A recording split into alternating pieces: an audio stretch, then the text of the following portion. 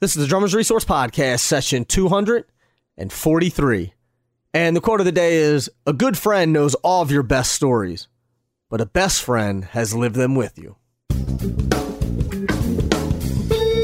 You're listening to the Drummers Resource Podcast, home of in-depth interviews with the world's greatest drummers, music industry professionals, and thought leaders.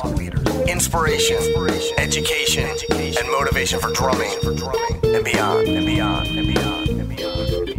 What's going on, everybody? Nick Ruffini here with another session of the Drummers Resource Podcast. Hope everybody's doing well.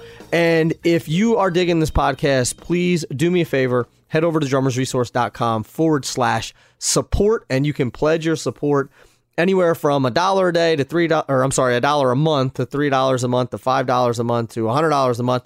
And what that does is helps pay for staff, equipment, hosting, all of that other stuff. And while this is ad supported, everything still, it costs money. So it costs real money for, everybody has to get paid and things need to keep getting fixed and updated and all of that stuff. So your support helps with the upkeep. So again, if you do get value out of this podcast, please consider supporting it at drummersresource.com/support. I'm super excited to announce that Musicians Institute is now the official education sponsor of Drummers Resource. And for those of you who don't know about MI, it's located in the heart of Hollywood. It's been there since 1977, and they have world-class faculty, guys like Kenny Aronoff and Gordon Campbell. They have a modern environment with recording studios and MIDI labs and hundreds of drums set up on campus. And then they also have a world-renowned curriculum and much more, and you can expect to see a lot more great things from MI through Drummers Resource, and I'm super excited that they are now the official education partners of Drummers Resource. You can learn more about them at musiciansinstitute.com. Also, if you're looking to get bigger and better gigs, head over to drummersresource.com/gigs, and there you can sign up for a 5-part email series. I'll send you a new email every day to help you master the secret weapons of getting the gigs that you deserve. Better paying gigs, higher profile gigs, and just bigger gigs in general. Find it all at drummersresource.com/gigs. So let's get into the conversation today. This is with Liberty DeVito and Maddie Amendola, who I had on the podcast previously, connected Liberty and I, and coincidentally, he emailed us and connected us, but Liberty and I hadn't spoken yet, and I coincidentally just ran into him at NAMM and then got to see him play outside at on the outdoor stage at NAMM. So it was a pretty serendipitous meeting, but the result of that and Maddie connecting us is that now he is on the podcast, which I'm super excited about. So Liberty was the drummer for Billy Joel for years and is on all of those seminal Billy Joel records, was a part of that band since he was 17 years old. And so he did that for, I think, 30 years or so. And we get all into that and sort of how that whole thing sort of disbanded and all of that. But then we also get into a lot of his current work that he does, including the Slim Kings, the Lords of 52nd Street, and also the Sessions. And the Sessions are a panel of professional musicians, lawyers, managers, and all that stuff who go around to different colleges and different places and talk about the music industry. So a really cool thing there as well. Dom Famularo is part of that, and a lady named Jules Holland, who I've been in contact with about getting on the podcast. So really great stuff from Liberty, and he's a good dude. He's got a great sense of humor and has some amazing stories. So without further ado, let's get into it with the one and only Liberty DeVito. Liberty, how are you, my man? Thank you so much for doing this. I'm good. I like this. Kind of like laying on my bed doing an interview. I like to make it easy. So that way there's no travel. Especially we're on the East Coast, man. It's cold out. I don't want people to have to leave their house and go places. No, it is cold out. I hate the cold. I'm the same way. I mean, you've lived in New York your whole entire life. How do you deal with it? Actually, I moved to Florida for 9 years. Really? Yeah. There's the key. Talk about getting bored, though. I mean, you have a love-hate relationship with anywhere you live. Right. Like I love New York because I could fall out of bed, and in Brooklyn I can hit like 10 restaurants no matter which way I fall out of the bed. Right. Florida it was so nice all the time. It got boring. Where at in Florida? I was in a place called Winter Park. It was just right above Orlando. Okay. My in-laws we go down every year. They live in like the Delray area. Yeah.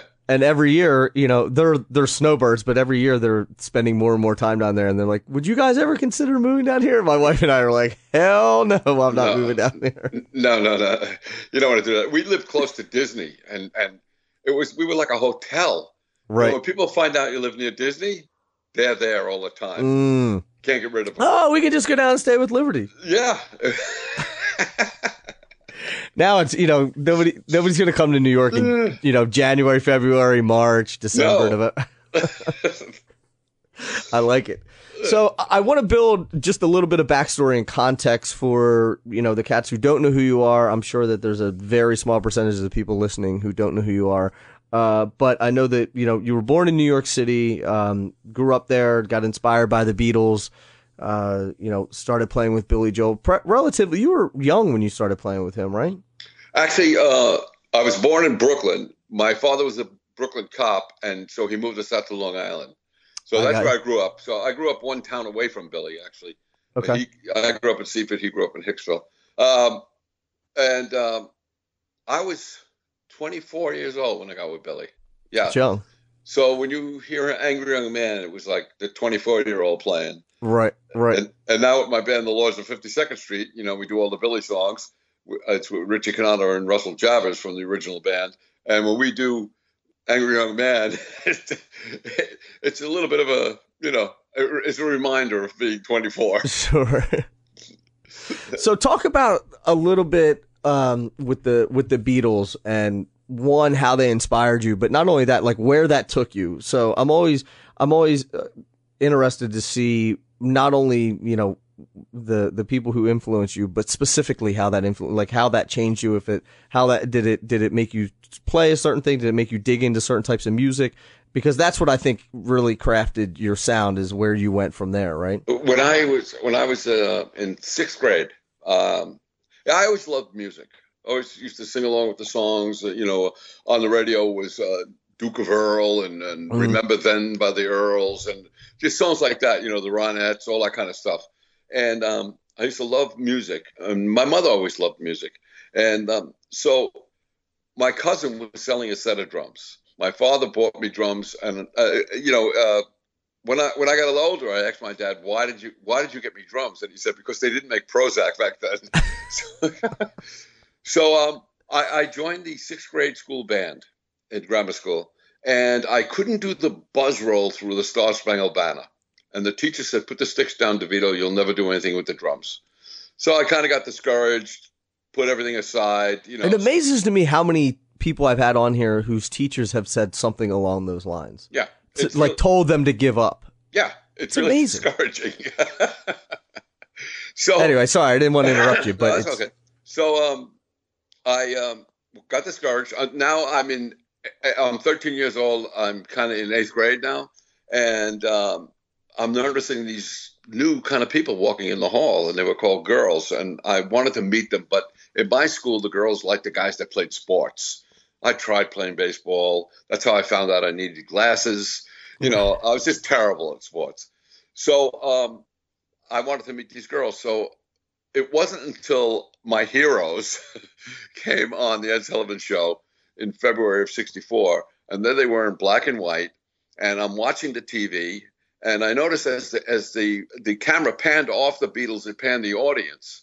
And all these girls were like screaming for these not that good looking guys. And I looked at light bulb. I looked at my sister in the room with her friends, and they were screaming at a black and white TV at these not that good looking guys. And I said, "This can work. Forget the buzz roll. I'm doing what that guy's doing. I want to be in a band that makes girls scream." So that's when I started taking drumming seriously. And my mother sent me for lessons at a music store that was local. And the guy wanted to teach me jazz. And I asked him, "When are you going to teach me how to play like Ringo?" And he said, "Why do you want to learn how to play like him for? He stinks." And I told him, I said, "I saw all these girls screaming for him last night on TV, and I don't see anybody knocking down your door." So that was the end of my lessons. So the way I learned was I put the records on, and I would play to the Beatle records, and other kinds of records. And as I was doing that, I realized that I couldn't follow the song. I didn't know where I was in the song. So I had to learn the lyrics to sing along with the song to know where I was. You couldn't feel sort of that time. No, I couldn't. I was too young to feel the time. I didn't know how to write music. I couldn't read music. So I learned the lyrics and I would sing along with the song. And I realized as I was singing, and like when Paul was singing a song, Ringo did a drum fill when Paul stopped singing, or to take the band into a more exciting part of the song, like the bridge or the chorus. And that's what I took into the studio with Billy, that kind of knowledge of how Ringo created a song. You know, a great drummer doesn't necessarily stick out in a song, you know, and I was fortunate enough to play with a guy who wrote some fantastic songs. He could sit down at the piano, play piano, and you would say, that's a great song. How am I going to get on that song? I want to be on it without killing it. Sure. You know, so going back to the Ringo thing was like, how do you create a part around what he just created? You're essentially learning songwriting, but not knowing that you're learning it. Exactly. Right. Exactly. Right. Which is it. And I think that there's a couple things. One, I think that playing along with records is such an underrated thing to do. I mean, but I think it's so important because, like you said, you know, you're learning where these things are happening. You start to intimately know these tunes. It's one thing to throw on a tune once, play along with it, and say, "Oh yeah, I can play that beat." Right. You know, but to intimately get involved inside of songs, you start hearing things and, you know, you start noticing changes and you start hearing, you know, there may be harmonies that you didn't hear or different things happening. Do you think that, if you were sort of to go back, would you redo everything the same way? Would you learn the same way you learned? I would definitely learn because not knowing how something went, like say the Purdy Shuffle, right? Right. When the Purdy Shuffle came out, people could write it out, and then drummers would imitate it by reading the music that Purdy created. Mm-hmm. I couldn't read music, so I had to listen and try to figure out what he was actually doing.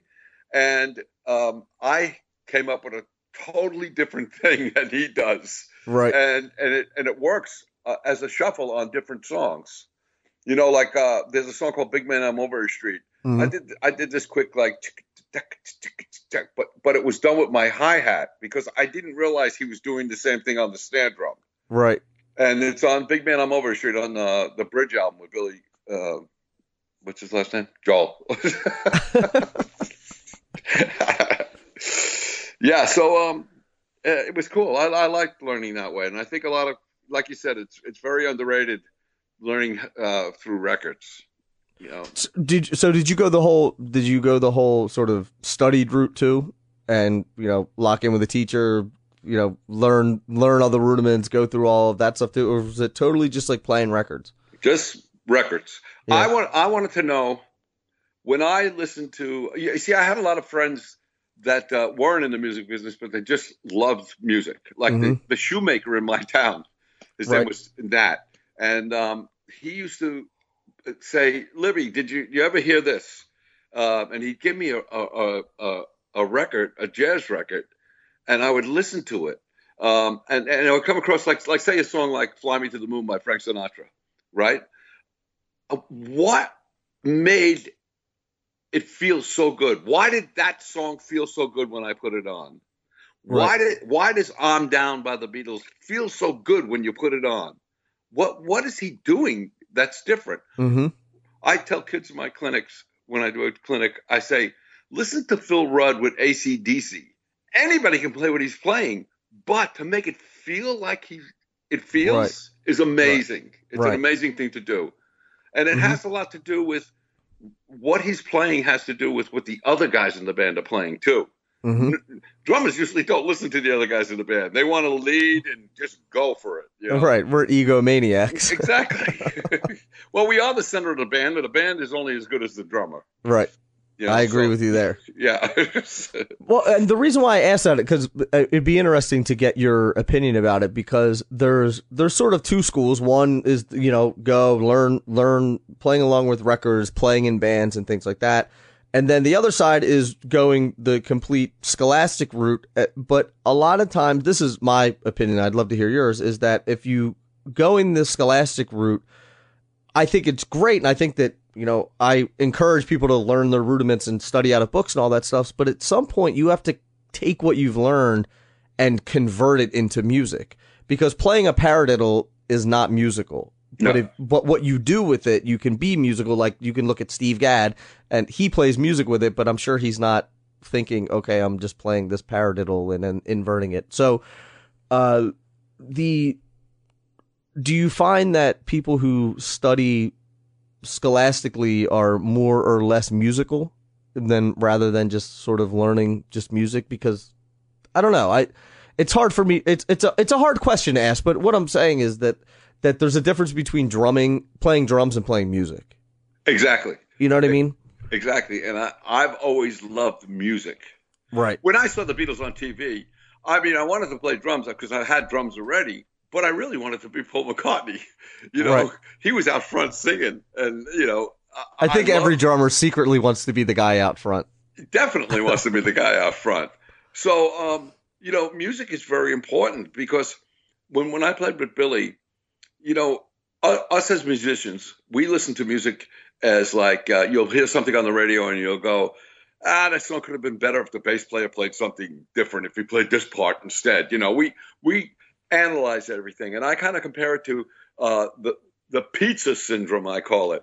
I said, if pizza were music, musicians would take a bite and think of it as, well, the sauce is good, has maybe a little too much oregano in it. The cheese is fine. It could have been a little aged a little more. The pizza crust is okay. People that listen to music eat the pizza and don't really care. They see it as pizza. Right. So how do you make that, take all those ingredients and just make it that someone just wants that pizza? Mm-hmm. Mm-hmm. Sometimes I wish I didn't play music, just so I could just hear music as just hearing it. Yeah. Without saying, oh man, what's that bass player? Oh man, I don't dig the tone on that guitar. It's like, sometimes I just want to listen to music and pretend that I know nothing about music. Did your wife ever look at you and go, stop, you're ruining the song for me? Yeah. It does it all the time. I'm like, oh, do you hear that thing? And she's like, I don't hear what you're hearing. My wife loves you too. She's younger than I love her too. Oh, never mind. That was funny. So anyway, when a U2 song comes on, I'll start talking about the bass, because he just pedals the ghost, the note, right, the root note, and she'll say, I don't hear that. Stop! I don't hear it. Leave me alone. But there's something about just ignorance is bliss once in a while. If you could just listen to a track and just enjoy it. I want to talk about the Billy years and some things that maybe some people don't know about. Sort of that whole touring. I mean, you guys you're in a major band. You're doing major tours, world tours. I mean, you guys were the biggest thing in the world for a long time. And I want to talk a little bit about that world in terms of what sort of like the day in the life looks like at that big stage. And then maybe also some like misconceptions of what it is and what it's not while you're on the road. Well, in the beginning, it was totally different than it was at the end. Well, I feel like everything, now is different than it used to be too. In the beginning, we used to have this thing where we used to say, it was like, go play the gig, right? Brrr. We used to go, brrr, play the gig, applause, applause, applause, thank you very much. Drink, drink, drink, find a girl, boom, boom, boom. Go to sleep, wake up the next day, brrr, drink, drink, drink. That's the way it was. Once we all got married and started to have families, it was different. Right. Then it was like trying to be healthy. Let's go to the gym, take vitamins, right, stuff like that. Let's pace ourselves a little more. Sure. But the thing was that when we played smaller clubs, it was more enjoyable than playing gigantic arenas and stadiums. Why is that? You're kind of out of touch with the people that are listening to you. Yeah. It's nice when people are close. Like sometimes I have a band called the Slim Kings, and also when the Lords of 52nd Street play, we play in smaller places like theaters or bigger clubs, and it's nice when you can see the people and how they're reacting to you. Mm-hmm. You know, in these stadiums, or you can maybe see the first 2 rows, and that's it. Right. You know? I've played I've played in 30,000 seat club or stadiums a few times, and I felt that way. But like literally, when I say a few times, I literally mean a handful of times. Yeah. So I could never get the connection with the audience, and I always thought, oh, maybe it's just because I haven't done this 50 times or 100 times, and I always loved playing like, I enjoy 1,500, 2,000, 3,000 seat clubs. Right. But I never knew that if it was just because I'm not used to playing those big stadiums. But no, I think also when the stadium started getting bigger and the arenas started getting bigger, we started to play for each other. Right. Like having fun with the guys in the band. Mm-hmm. That's why at the end, when it wasn't fun anymore, when there was nobody except me from the records, it just wasn't fun anymore because they couldn't relate to when we used to drive in rent-a-cars. Mm-hmm. They were getting used to the private plane. They came in on the private plane, Right. So they didn't know what it was like to be in rent-a-cars and play a field house at a college and stuff like that. So that's where you kind of lose that, and mm-hmm. you lose touch with what you're actually doing. Do you think that you appreciated that gig more because you were there in those early days and you slowly built it up versus just like being hired at the stage where they were already in jets and tour buses and 5-star hotels? Being a creative part of that whole Billy Joel thing. Mm-hmm. Yeah. I mean, some of the songs, all the songs, we created our own parts to those songs. Right. Those songs became hits. One of his managers, he was married to his first wife, and she was his manager. And she told me once, she goes, I heard those songs when he left the house, and I heard those songs when he came back home after being in the studio. And you guys changed them. Right. Phil Ramone once was asked what made Billy the phenomenon he became. And he said he wrote great songs and his band came up with great arrangements. So, having a major part and playing those parts in front of people mm-hmm. was amazing. But then when the other guys aren't there that played the parts, right. and now those guys are starting to make up their own parts that aren't as good as the ones that were on the record. Right. It got kind of tough.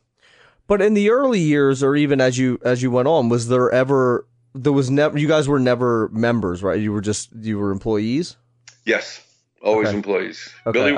Billy was the only one signed to the record deal. Okay. Yeah, I wasn't sure. I wasn't sure. I mean, it got to, because there was lawsuits and all that stuff afterwards with writing and. Well, it was more with internet royalties and stuff like that were all going to Billy's office. Okay. And I got you. Stuff had come out that there was no deals for, and then mm-hmm. I found out that in one of the contracts I did sign something that gave it away. So how did it work with the records? Did you guys get points on the record too? We didn't get points. We got bonuses. Okay. Every time it sold a certain amount of copies, we would get a bonus. I got you. Which kept us playing hard because we wanted it to sell a lot. Sure, that makes sense. So what was the I know that obviously you guys had a great relationship and then went through the lawsuit, and I don't know how much you can talk about that. But how at the end, how did it turn out? Are you guys still amicable, or do you guys not talk anymore, or how's the relationship now? Well, hold on. Let me tie him into this phone call.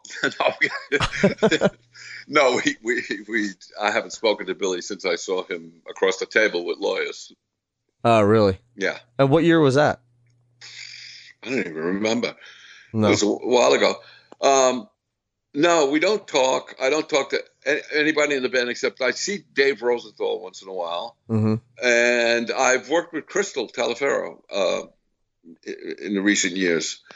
But everybody else, no. No. Nah.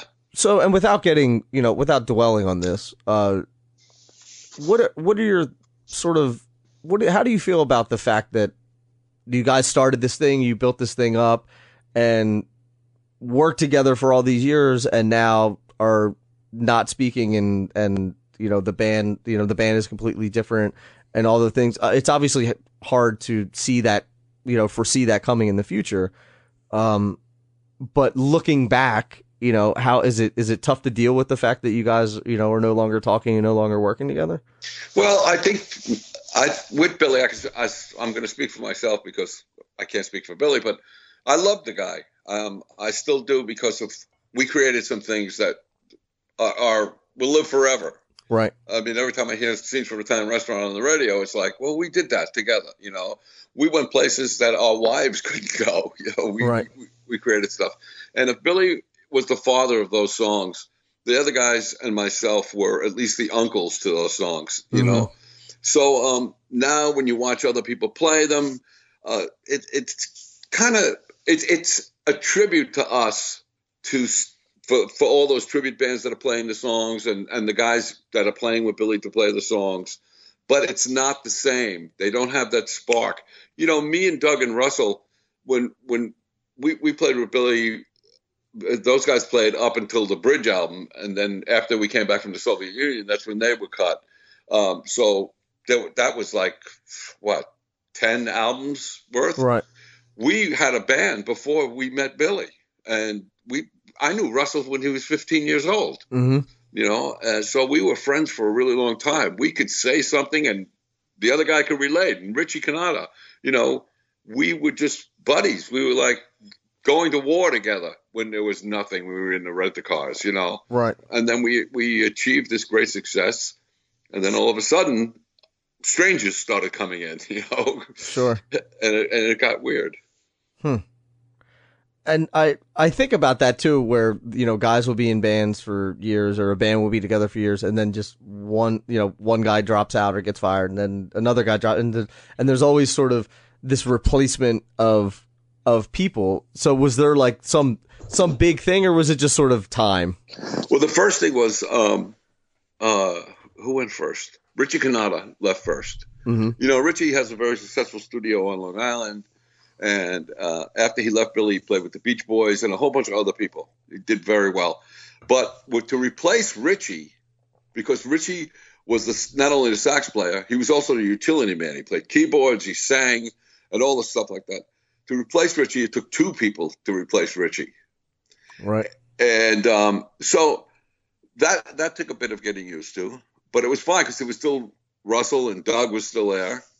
And so the core of the band was still there. The rhythm section was still there because we replaced Richie with a sax player and a keyboard player. Mm-hmm. So the core of the band was still there. So it was still fun, still joking, stuff like that.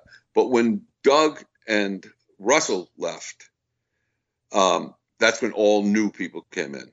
And that's when it was starting to get strange. Because people will fight to be close to Billy, mm-hmm.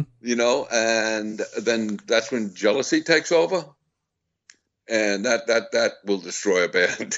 Oh yeah, that'll do it quickly. Yeah. So were you doing other projects and other studio work and other touring work while you were playing with Billy too?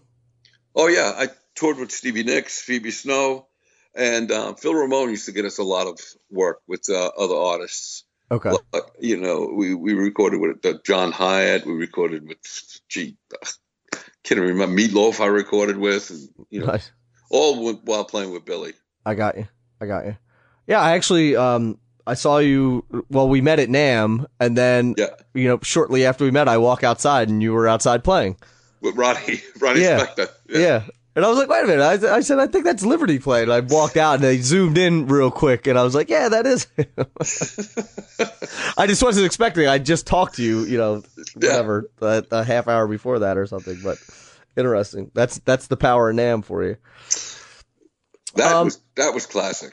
Did you stay till the end? I was out there for about 45 minutes. And then we went inside and we had to meet somebody in there. And I was inside for about, I don't know, a half hour. I came back out. You guys were still playing. Yeah, so it was a long set. Did you see when Hal Blaine came up? I did not see when Hal Blaine came up. Oh God, it was classic.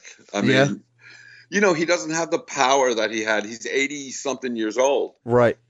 But when he sat down to play Be My Baby and he started it, it was like, wow, that feels just like the record. That guy sounds like Hal Blaine. Yeah, I was disappointed when I first found out that Hal Blaine was 8 of my favorite drummers. What's that? I was disappointed when I found out that Hal Blaine was 8 of my favorite drummers. The dude is, I mean, that's one guy that I would love to have on here to talk about. Just the body of work, just everything he's done, the feel, he's Hal Blaine. I think he was on. He won the Grammy for Record of the Year 8 years in a row or something like that. That's insane. Yeah, that's insane. And he's. I don't know how many records he's been on, because everybody argues over, JR, Bernard, and Hal, right. Who played on the most records, which I don't think that they'll ever be able to figure out, because those guys were cutting records and, they were not getting credit for them, or some of the records were for other artists and they would get shipped here and shipped there and all sorts of crazy stuff. I heard that for a while they passed a law that because people's credits were getting lost, that the singer or the artist had to be in the room when they were recording.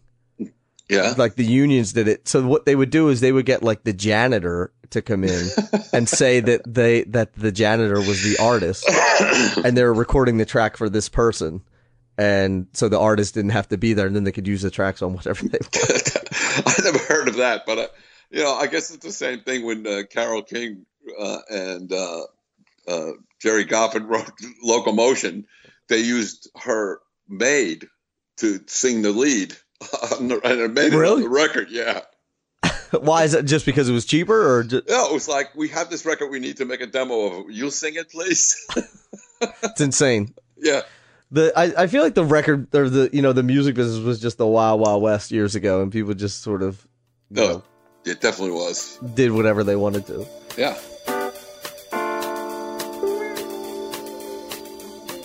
This session is brought to you by my friends at DW Drums, and they have been supporting the podcast for over 2 years now, and I could not be happier about this partnership that we have.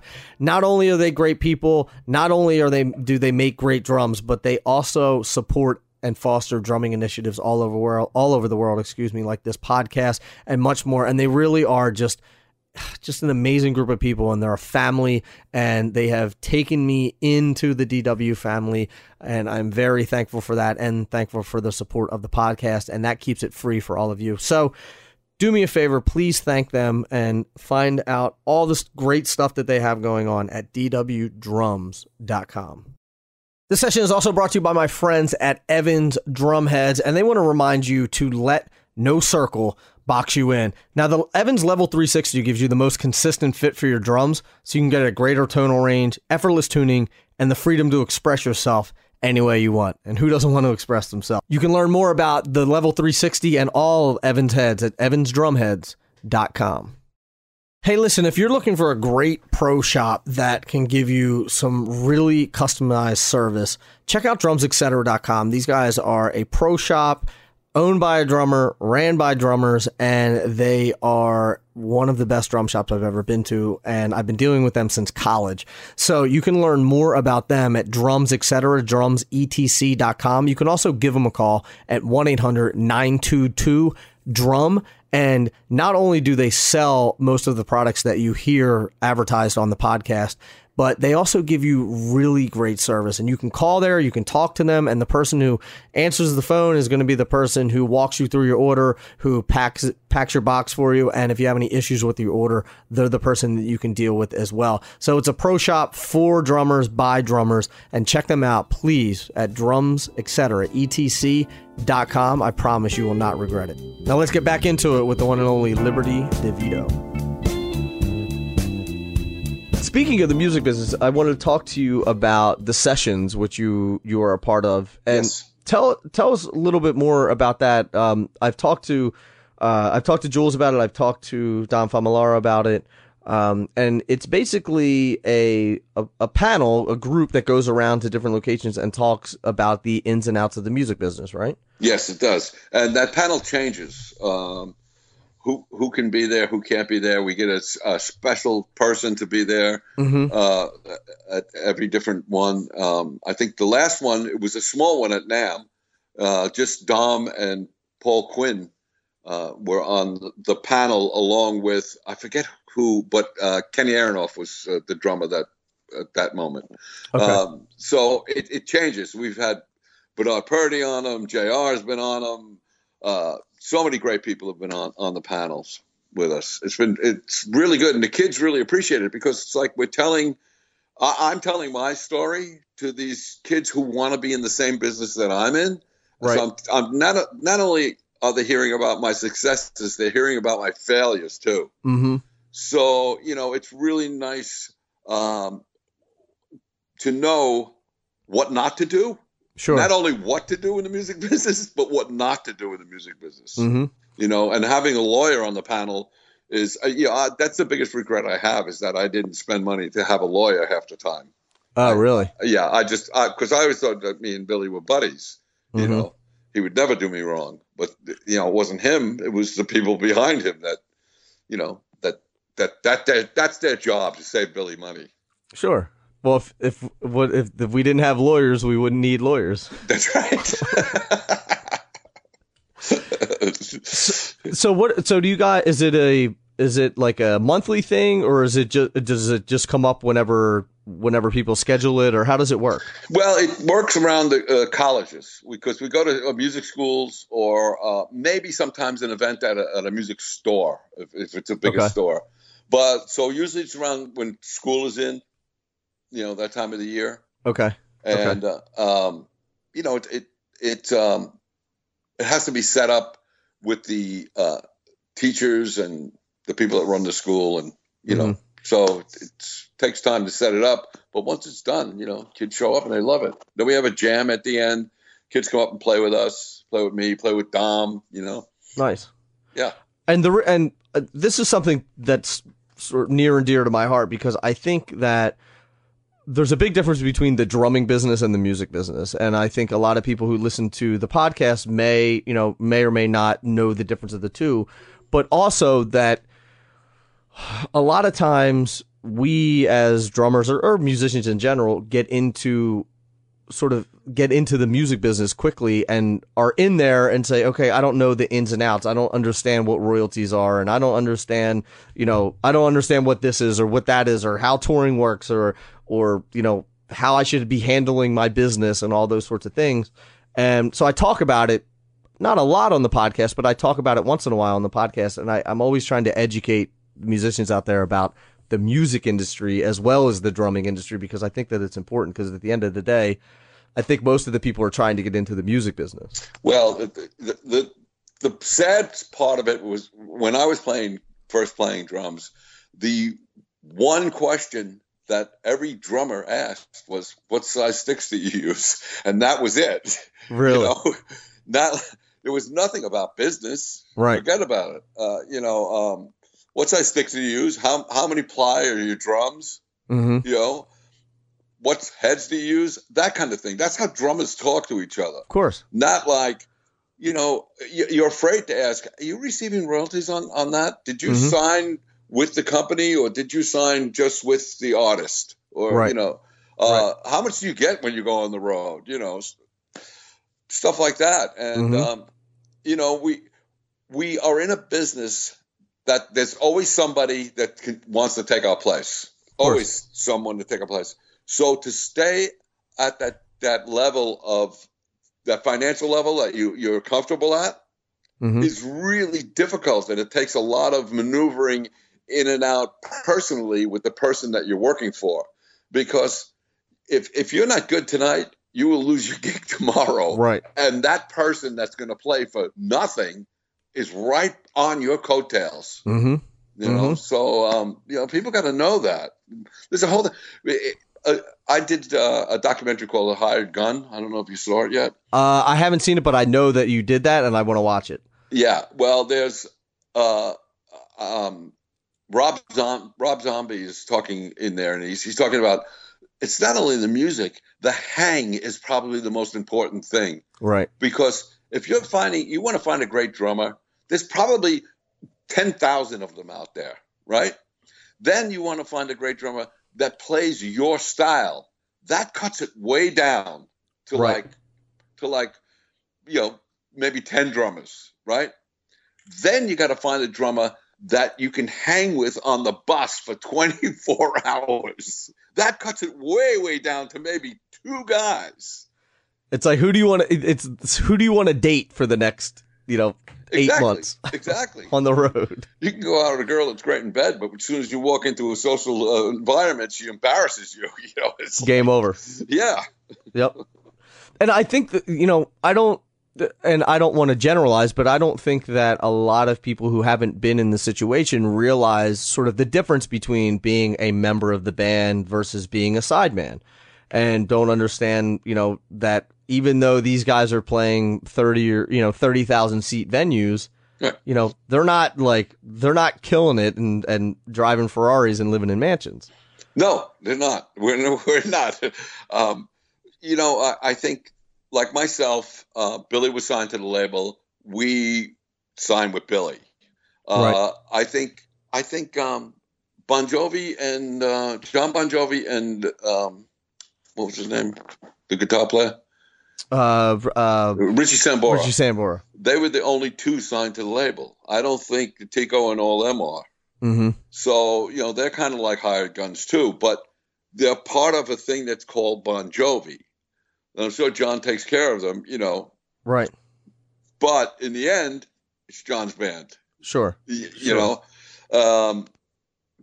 Cougar Mellencamp, another one. Kenny worked for him. Mm-hmm. They weren't all signed to the label. Well, yeah, I just talked to him a couple weeks ago about that, and he was like, "No, I worked for him. He paid me well, but I didn't, I wasn't a member of the band." And the difference between, like, if you're part of the band, Right? like if you're part of, whoever, Fish or Kings of Leon or something like that, and you're the drummer, or Chad Smith, Right? It's a big difference than being the hired guy. And the question that I had at the end with Billy was like, what did Ringo do for the Beatles that me, Kenny, Tico didn't do for those artists that we played with? Mm-hmm. We did the same thing that Ringo did, except Ringo was in the Beatles. He was 4 guys signed that paper, not just one. Right. It's a business, and you're either an owner of the business or you're an employee of the business. Exactly. Right. It's an interesting thing, because now I had do you know Daniel Glass, right? Yeah. Yeah. So Daniel and I were talking about it at NAMM. How is there a way that, well, let me back up a little bit. This is going to be a very long-winded question, but so there's a guy named Shep Gordon who's a very famous manager, agent from Hollywood. Right. I saw his documentary. Okay, so he created the Celebrity Chef, and he was basically saying that chefs years ago got treated like crap. They would go in, they would get hired for these like ritzy events. They would have to bring their own food. They didn't get paid for it. They got put up in, substandard conditions and all this stuff. And Shep was like, these guys are artists. Let me change this. And he created the Celebrity Chef. And now you can become a chef and, be wildly successful. Right. And it kind of made me think about that in terms of us as drummers, as sidemen. Not that it's that bad, but there's a huge delta between the guy whose name is on the bill and the sidemen in terms of compensation, in terms of, accommodations and all of those things. And do you see any way to sort of fix that problem and make that delta less wide, and maybe have some way of sidemen getting more money or having more stability, or things like that? Because now everybody will just do it. They'll undercut everybody, and they'll say, "Oh yeah, I'll do that gig for $300 a night or whatever." And well, you gotta remember that when I talk about Billy, Mellencamp, Bon Jovi, those also are the guys that are writing the songs and they're singing the lead. Mm-hmm. They're like Tom Jones. They're like Michael Jackson. Right. but they wanted to be surrounded by a band to make their sound. Quincy Jones made Michael Jackson's sound. He's a producer. Right. He got points on the record. He worked it out. If I had come up, like I came up with the beat to Just the Way You Are, if I had walked up to Billy and said, look, I came up with this beat, it made the song better, how about you give me a couple points on the song or some royalties on the song? It would have been at that time for me to have that discussion with him. Mm-hmm. Whether he said yes or no would be totally up to him. But if I didn't do it at that time, too late. It's done. It's gone. But what about if touring bands got a piece of the touring revenue? Well, here's the deal with touring bands today. It's like when you sign with a record deal, you sign a 360 deal, right? Which means that the record company has some of your publishing, they take some of your touring money, they take all kinds of stuff like that. So to make a deal like that today would be very difficult because everything you're taking out of, and then also if you do get a deal like that, would you be willing to pay for some of the production? Because the lead singer guy who signed to the company is paying the production. Sure. Like Billy hires the trucks, Billy hires the sound, Billy hires the lights, and he hires everybody. Are you willing to do that too? I mean, I would be if I can get a piece of the profit. Sure. Yeah, and it'll make you play stronger. Yeah. To get to bigger places. Right. I think, and I don't know the answer. It's just an interesting concept to me that there's, and especially like, you guys are going, I mean, I know guys who are going out and they're playing, 30,000 seat venues and they're, it's not, I mean, they're making decent money, but it's not as much as everybody thinks it is. No, especially the country guys. I know some country guys that play with major country artists, and they sleep on the bus. They shower at the venue. They don't even get a hotel room half the time. Right. Yeah, I know. Nashville's sort of notorious for that. Yeah. For, paying their guys literally like a couple $100 a night. Yep. Which is insane. It's absolutely insane. But at the same time, it's like if you don't want to do it, somebody else can do it. Exactly. Somebody else will do it. But what I guess my thing is, and I don't even know how you do this, but what if there is no one else that you can get because everyone is in the union or something that you have to pay X amount of dollars for a person at X venue or whatever? It's not going to happen, but there will always be somebody else. I know. The thing to do though is now I have to say this about a very good friend of mine, Rich Redmond. Rich. Rich is a good buddy of mine. Yeah. He has taken whatever he does with the country singer that he plays with. Mm-hmm. He has taken the fact that he has become popular through that country singer and parlayed it into something greater with his camps and his clinics and his videos and all stuff like that. So smart. It's like taking the money that you make and investing it, and that I was always told, and I always said that. You will never become rich by playing with the artists that you're playing with, but you can become rich by investing the money in something else that you make with the artists that you're playing with. Sure. Yeah. And think about all the relationships that you have, from playing with Billy. Yeah. Oh, yeah. And you can use those to create different businesses or do camps and clinics and all sorts of stuff. I get calls to play with people all the time because I played with Billy. Sure. And the thing that Rich did is just like got himself on this thing that just keeps building. Like Kenny did the same thing. It's a great thing. So what advice do you have for people who are coming up now who want to do this, who want to, because I know that you have the sessions thing and I'm sure you get asked that a lot, or you offer sort of your 2 cents of first of all, what the landscape is now, because it's totally different than it was in, the 70s, 80s, and 90s.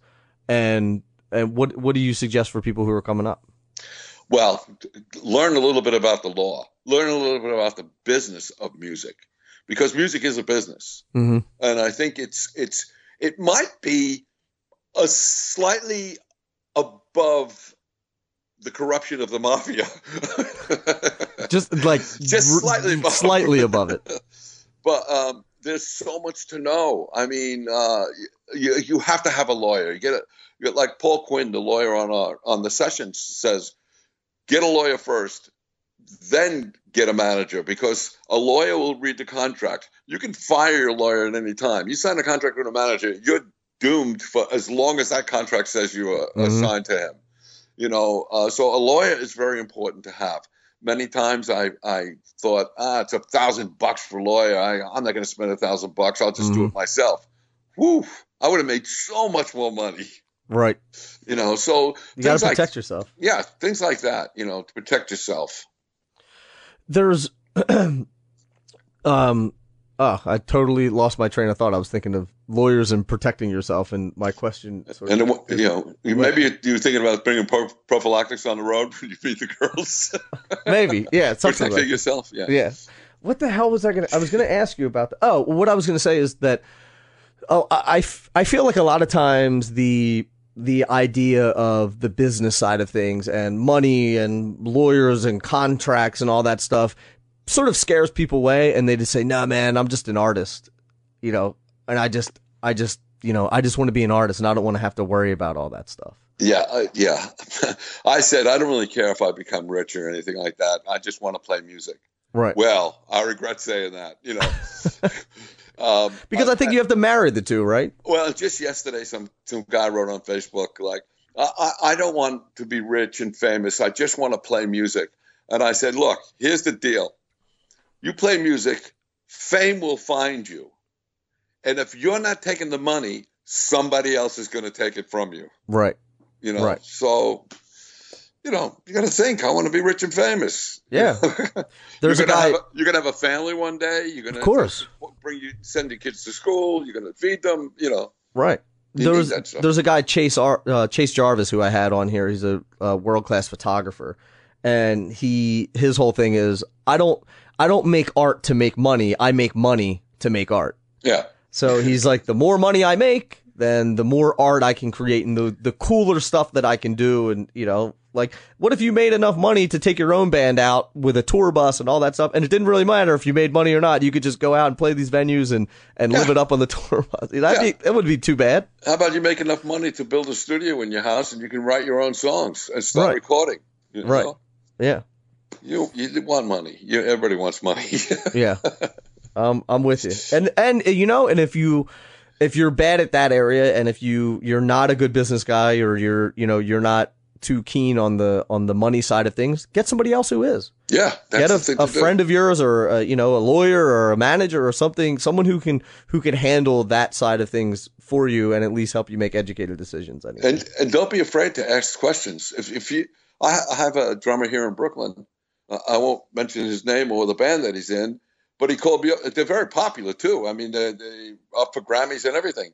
He called me up and he said, "Can you tell me how you remember a song when you're in the studio?" At least he had the balls to say that. Sure. To ask me that question. And I sat and had coffee with him. I explained to him what it was like for me to be in the studio, because when you hear the record, you think it's like instantaneous. Like, he's a genius. There's a lot of failures too. Right. Right. What are some notable failures that you have? Well, there was the song "My Life." Mm-hmm. Phil Ramone wanted me to play the straight bass drum in that and play straight ahead, and I was like, "I'm not playing that disco shit. I'm not playing it." He threw something on the recording board. And he looked at me and he said, "What, have you been in this business maybe for 20 minutes and you're going to tell me what you're not going to play?" I went out and played it. And every time I walk past the gold record on my wall, I think of that.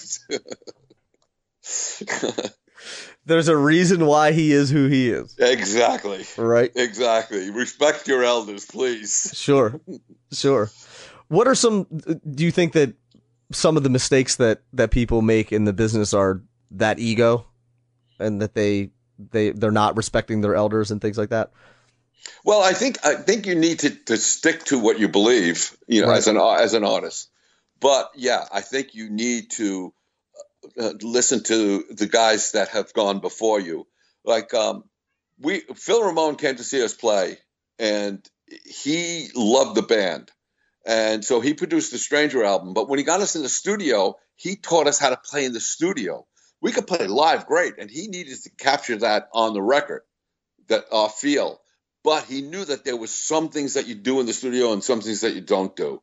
And Mm-hmm. he taught us that, like, so when I did the Stranger album, the guys that were in the road crew, we went on the road again, and they said, it sounds like you, but it sounds like somebody took your balls and tied them to the seat so you couldn't get up and leave, That's a good analogy. Yeah. So if you had to boil it down, what would you say are the differences between playing live and playing in the studio? Well, playing live, you play more aggressive. Right. You play to the audience because you want their response. Mm-hmm. When you make a record, Don Famularo once said to me, he was talking to some kid and I was standing there, and he was talking about me and compared me, of all the drummers in the world, to John Bonham. He said, Liberty and John Bonham have similar styles because every note that they play mattered. So that's what drummers really have to learn. There's some things that drummers do in a fill that really don't matter. It doesn't make a difference. Everything Bonham did mattered. Right. And, and for Dom to say that about me, comparing me to him, I was like, I kissed him on the lips. I thought that, thank you, Dom. Right. Well, I think that comes from the fact that we talked about earlier, playing with records, understanding what needs to be there, what doesn't need to be there. A lot of times you'll hear, and I know that you've heard it a million times, that it's like 1, 2, 3, 4, crash, 2, 3, 4, crash, 2, 3, 4, crash, fill, crash. And it's like you don't need to play all that stuff because it's the end of the measure. No. Somebody once told me, they said, you make more noise when you leave something out than when somebody plays something in there. Yeah. Yeah. They say, and I've mentioned this on the podcast before, that when people speak and they say a lot, that is it's a nervous reaction because they're afraid of silence. Right. So rather than leaving that open space, they say, and they put all these fillers in, and I equate that to drummers the same way, that when they're doing a solo or even when they're playing tunes, they're afraid of that space, and it's a nervous reaction to always fill it up. Yeah, I agree. I agree. And it's hard to get out of that. Yeah, you're right. I think, gotta. Yeah, well, So how do you get out of that? How do you learn to be okay with that space? Is it a maturity thing, or did you practice that? No, well, the way I learned, like I said, I sang along with the songs. Right. And I think if you can sing with the song, you're probably playing the right drum part. Mm-hmm. If you can't sing and play what you want to play, then you're playing the wrong drum part. That's an interesting concept. I like that. Yeah. Like when Ginger Baker does Sunshine of Your Love, and he's accenting, it's getting near dawn, the way Jack Bruce is singing it, it's like, whoa, this song is taking off, man. It's great, Yeah. Love that stuff. It's an interesting concept. I know what I'm going to be working on over the next couple months. It's going to be singing and playing. I'll have the microphone off so no one has to hear my voice. But right. So let's talk about the projects that you have going on now and sort of where people can follow you, keep up with that, and see you live. Yeah, well, I got these couple of things going on. Sporadically play with Ronnie Spector, like you saw. Mm-hmm. Get the phone call, hey, you're going to be out at NAMM? Yeah, you want to play with Ronnie? Sure. Then the big surprise, Hal Blaine playing with me, was like, whoa. Right. I mean, I've sat next to a lot of drummers played together, like with Nigel Olsson, nice, from Elton John's band. Yeah. You hear Nigel on a record and you think, oh, yeah, he's good. But when you see him play, it's like he's playing Elton John songs, Right. That makes him great. And Hal was just a treat to be with. I hadn't met him before, and he's told me many jokes, and he's a great guy. We just saw Steve Gadd play with Chick Corea at the Blue Note and sat right behind him. Yeah. And I've seen Steve Gadd play a bunch of times. I've been to clinics. I've listened to a zillion records of his, but sitting right behind the kit and watching him play, it's just like you're like, oh my God, he's Steve Gadd. It's just, and I think that you sort of are echoing that with Hal Blaine, like being right there watching him play is a totally different experience. I'll tell you a story with Steve Gadd.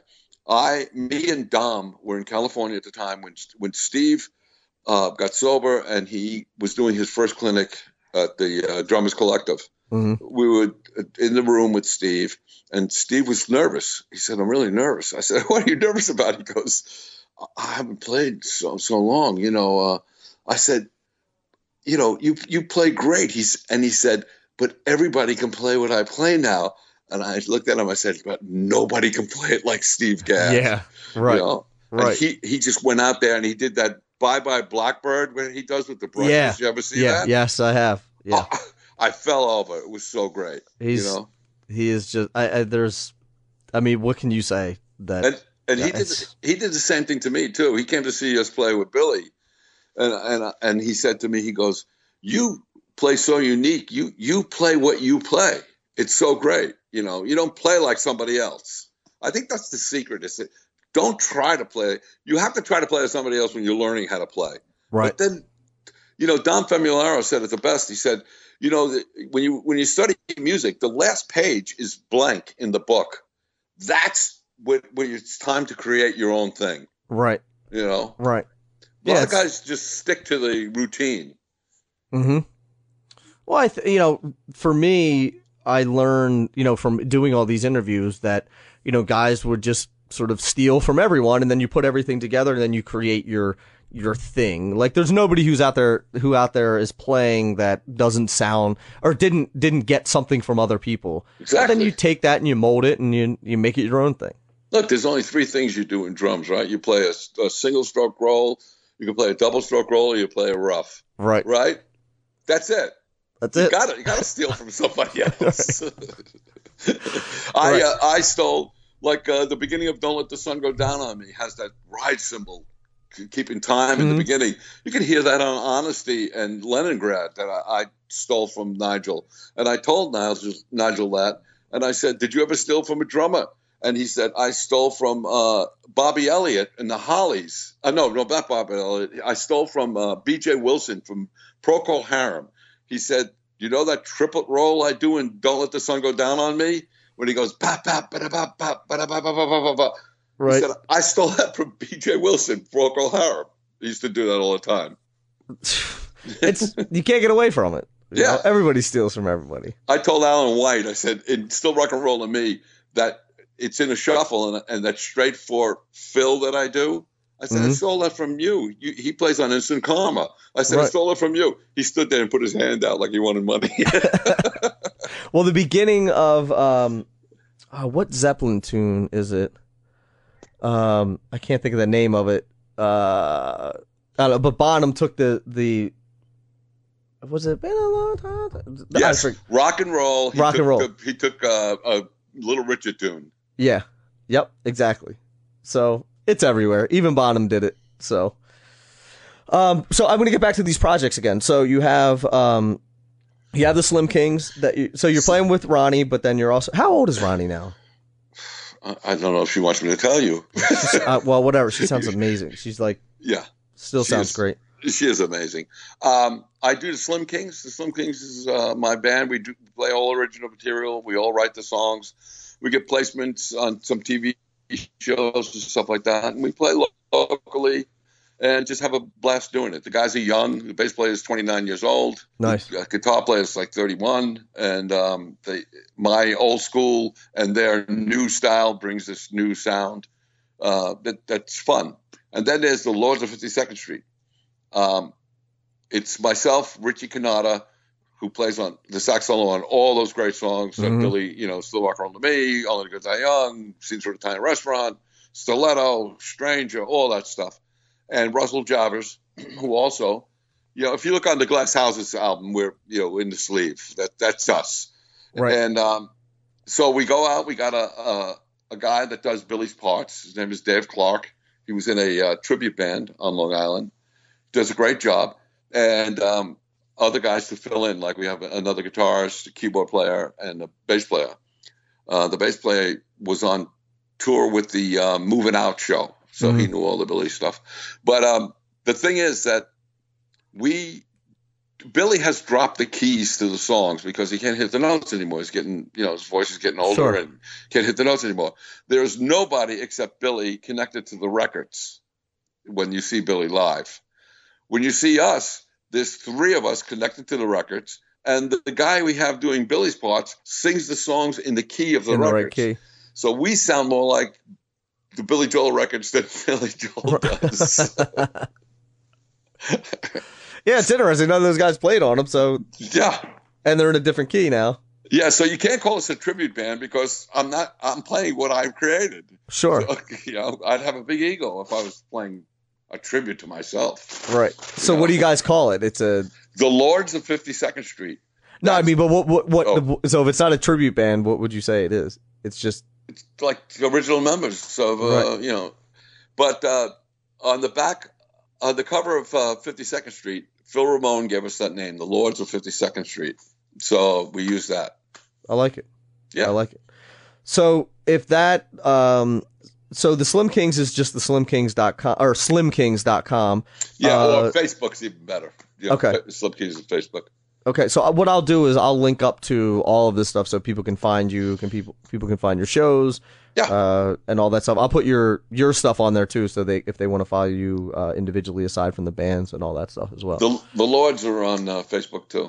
Yep, I'm on here now. Actually, so it's facebook.com/Lords of 52nd Street. So yeah, and I'll link up to all that. People can check the whole thing out. They can follow you. They can thank you for being on here and all that fun stuff. So. Cool. Well, Liberty, I appreciate you taking the time to chat with me, sharing your stories, sharing your wisdom. Also, it was great to meet you in person. Yeah. And thank you to Maddie Amendola for connecting us via email, and then but you and I got to meet in person as well. So that was fantastic. But I really do appreciate you for being part of this, sharing your knowledge and all that. I officiated Maddie and Kim's wedding. Oh, did you? Yeah. The funny thing is though, when Maddie's parents go out and they see people that know me too. Maddie's mom will say, Liberty married Maddie. And people think, they're like, what? What? Too funny. Yeah. I should send him a message like, oh, I didn't. Yeah, you didn't tell me that Liberty married you. Or you got married? I don't know. Maddie, I didn't know you were gay. Yeah, I'm like, hey, I didn't know that. I thought you were married. I didn't know you were married to Liberty. Yeah. All right. Cool, man. Liberty, thank you again. A real pleasure. I'll definitely. I'm moving soon, like I said, but maybe I can get out to see you soon before I jet. It'd be great to see you again live. So yeah. Cool. Good deal. All right. All right, Liberty, thanks again. See ya. I appreciate it. See ya. Bye. So there you have it, Liberty DeVito. I hope that you enjoyed that. Also, if you enjoy this podcast or any other podcast that I've put out, any of these 242 episodes, leave a rating and review. You can do that but just by going to iTunes and leaving an honest rating or review. And what those ratings do is help the podcast show up higher in the search results, helps let more people know about it, and helps spread the word about the podcast, and it doesn't cost you a dime. So if you could do that, I would greatly appreciate it. For the links and show notes to everything that we talked about in the podcast, you can visit drummersresource.com/session 243. And until the next podcast, keep drumming. Thank you so much for listening, and I'll be talking to you soon. Peace.